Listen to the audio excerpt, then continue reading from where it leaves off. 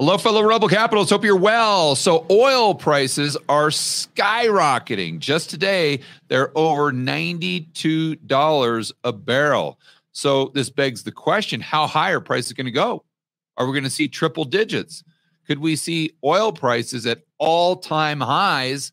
And what is that going to do to consumer price inflation in the United States? What's that going to do to the economy? And what is that going to do with the Federal Reserve coming out tomorrow with their interest rate decision? Is this going to play into them hiking even further when the market is expecting them to pause? Got to dive into all this. Let's get right over to the first article from CNBC. Who on earth would go to a live CNBC conference? I cannot think of anything I would rather do less. Are you not going to be there, George? I am not going to be there. I will be at Rebel Capitalist Live, but you could not pay me enough money. It's like listening to a chalkboard or fingernails on a chalkboard going to a CNBC live event. But anyway, let's get back to the title of this article. Saudi energy minister says oil price cuts are not about jacking up prices as Brent hovers at $95 a barrel. Boy, this is something I got wrong.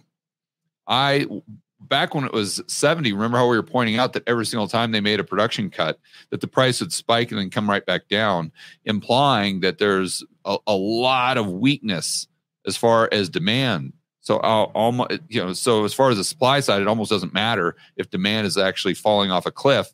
And we have seen the prices go up. So I did not expect this. Now, a hat tip to my good friend and business partner, Lynn Alden and Chris McIntosh. They are my two partners in Rebel Capitalist Pro. They called this. They absolutely nailed it. So if you want to hear more of their insights or you want to see their research, you can check that out at Rebel Capitalist Pro. That's georgegamma.com/pro is where you can do a 1-week trial for like $1 or something. But getting back to the key talking points here, Saudi Arabia energy minister said Riyadh and Moscow decision to extend crude oil cuts, not about jacking up prices. So let's, for a moment, take them at their word. If it's not about jacking up prices, what is it about? More on that in just a moment. Next key talking point. We can reduce more or we can increase.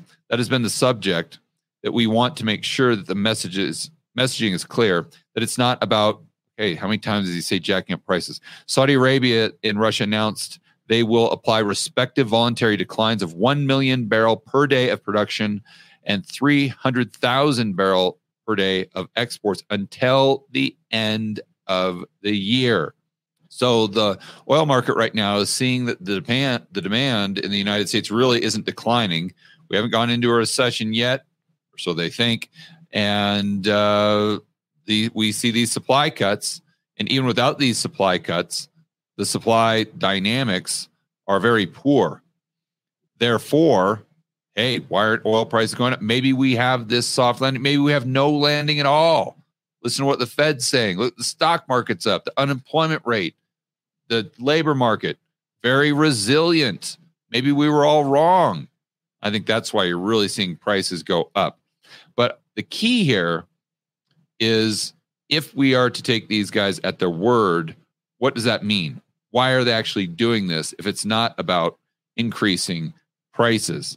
So let's see. It's about making decisions. This is a quote from them. It's about making the decision at the right time when we have the data and when we have the clarity that would make us much more of a comfort zone to take that decision, which would make us in much more of a comfort zone to make that decision. Okay, so I think what they're saying there is, and again, just taking them at their word, assuming they're not lying or whatever, we still see an economic recession. So we're still trying to get ahead of that recession. We're trying to keep price stability. We're not trying to, quote unquote, jack up prices. I think that would be their argument. They go on to talk about all the supply cuts that they've done over the past few months in this article. So then they point out, shrugging off the inertia of the first half of the year, oil prices have gained ground amid supply cut announcements in recent months as the market braces for potential volume deficit in the latter part of 2023. Yeah, but again, I'd like to point out that when they were announcing all of these production cuts, what was the price of oil doing? It was pretty much flatlining. And so I don't know if it's just the production cuts or if it's just the supply side, because that was pretty much well known back when oil was at 70 or even sub 70. I think what has changed is the narrative in the market, that we've gone from, okay, we're going into a recession, to now we've got no landing. Now the recession has been canceled. Now the economy is booming, it's resilient, and demand is going to skyrocket. I think it's really just a narrative shift. Asked on the possibility of hitting that threshold. So the threshold they're talking about is triple digit oil. So $100 plus. The CEO of Chevron, guy named Mike Wirth, on Monday admitted oil prices could cross into triple digits. And here's a quote from him. Sure looks like it. We're certainly moving in that direction. The momentum, supply is tightening, inventories are drawing. These things happen gradually. You can see it building. And so I think, the trend would suggest we're certainly on our way. We're getting close. And then he points out that the underlying economic fundamentals, very strong, very resilient. So again, it's this narrative really taking over. What's weird is you go back to Silicon Valley Bank, and the whole narrative was recession. And then the narrative switches to soft landing. And now the narrative has completely switched to no landing whatsoever, which I would argue increases the probability that we're going to have a hard landing sooner than later. But he does point out, I don't know why this, okay. Another quote from, I think it's a drag on the economy, but one that thus far, I think the economy has been able to tolerate. So that's one thing, kind of one seed I wanted to plant, is that as oil prices get higher, it does impact the economy negatively. And if you are Saudi Arabia, if you are truly wanting to increase your profits, the bottom line, I don't know that you want oil at over 100, because then you could actually be making less money if you're able to sell a lot less product. And again, they're tightening their supply, they're selling less, or meaning they're selling less, not just they're producing less. So I don't know if it's all. I think what I'm trying to say is my base case is I actually believe them. I don't think this is about increasing prices. I think it's about them seeing all these other economic indicators outside of the United States. I mean, let's not forget Germany in massive recession right now. And look at China, all the things that we've been talking about there. I think it's more them looking at those factors and just trying to get ahead of what they see happening in 2024. Quite frankly, if I was in their position, I'd probably be doing the exact same thing. But this takes us to the next question, which is, what on earth is Jerome Powell going to do?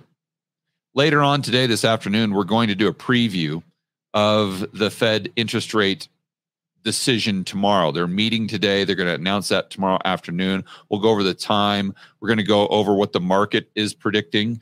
But one variable that they probably didn't have to really consider last week was this possibility that oil prices go north of $100.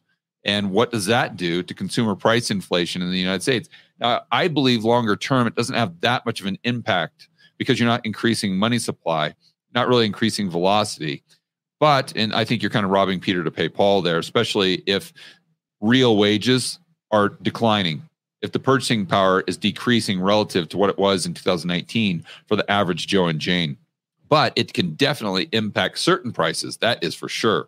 And it can short-term create a lot of consumer price inflation because oil does touch pretty much every single thing that you buy, especially goods.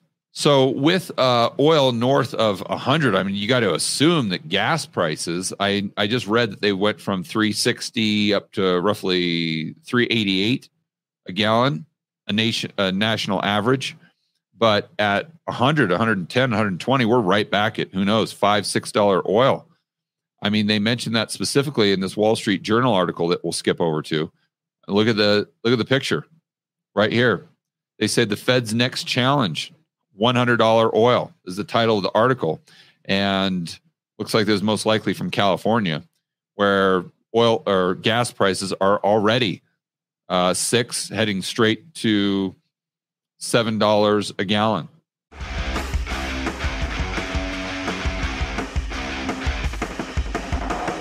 Hey guys, I want to remind you to check out Rebel Capitalist Pro. This is the incredible online investment forum that I have with investment experts Lynn Alden and Chris McIntosh.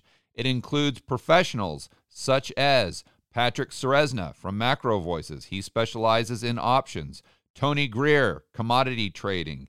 Jason Hartman, real estate. And Brent Johnson with macro economics. If you want to build wealth and thrive in this world of out-of-control central banks and big governments, Rebel Capitalist Pro is the resource you need. So check it out today at georgegammon.com/pro. That's georgegammon.com/pro.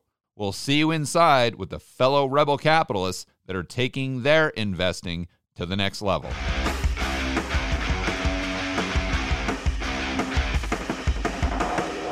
This is a very interesting chart. And for those of you who follow this channel, you'll remember 3 or 4 weeks ago, I went to St. Bart's and I was hanging out with Hugh Hendry, Jeff Snyder, Brent Johnson, and a few hedge fund managers. And we went over the process, in fact, extensively went over the process that they use to determine when they're going to enter a trade. And it's very simple technical analysis, but one of the things that they pointed to is when you have these levels of resistance and the price just rockets through on high volume, that's usually a sign that we're in a bullish range here. The trend is bullish, let's say. So look at the price of oil, and we can see this resistance. Let's just call it right around. I mean, again, I'm no technician. You guys probably know this better than I do. But I just wanted to point this out because this is how a lot of these huge hedge fund managers that manage billions and billions of dollars, this is how they make their decisions. Or at least it's a component that makes up their final decision-making process. So let's just say we're at resistance at 87-ish, right around there, 85, let's call it. And then what have we just done in the last week or so? Just powered right through it, straight up to 90, had a little bit of a lag at 90. But now let's see, West WTI is headed straight for 95. And Brent has exceeded that 95 mark, headed straight towards 100. And I'd have to look at a longer term chart to determine when the next level of resistance is. But who knows? It could be $110, $120 a barrel. And here, I think this David Fay, or Fayfee, chief economist at commodities data firm Argus Media, I think this is a great point.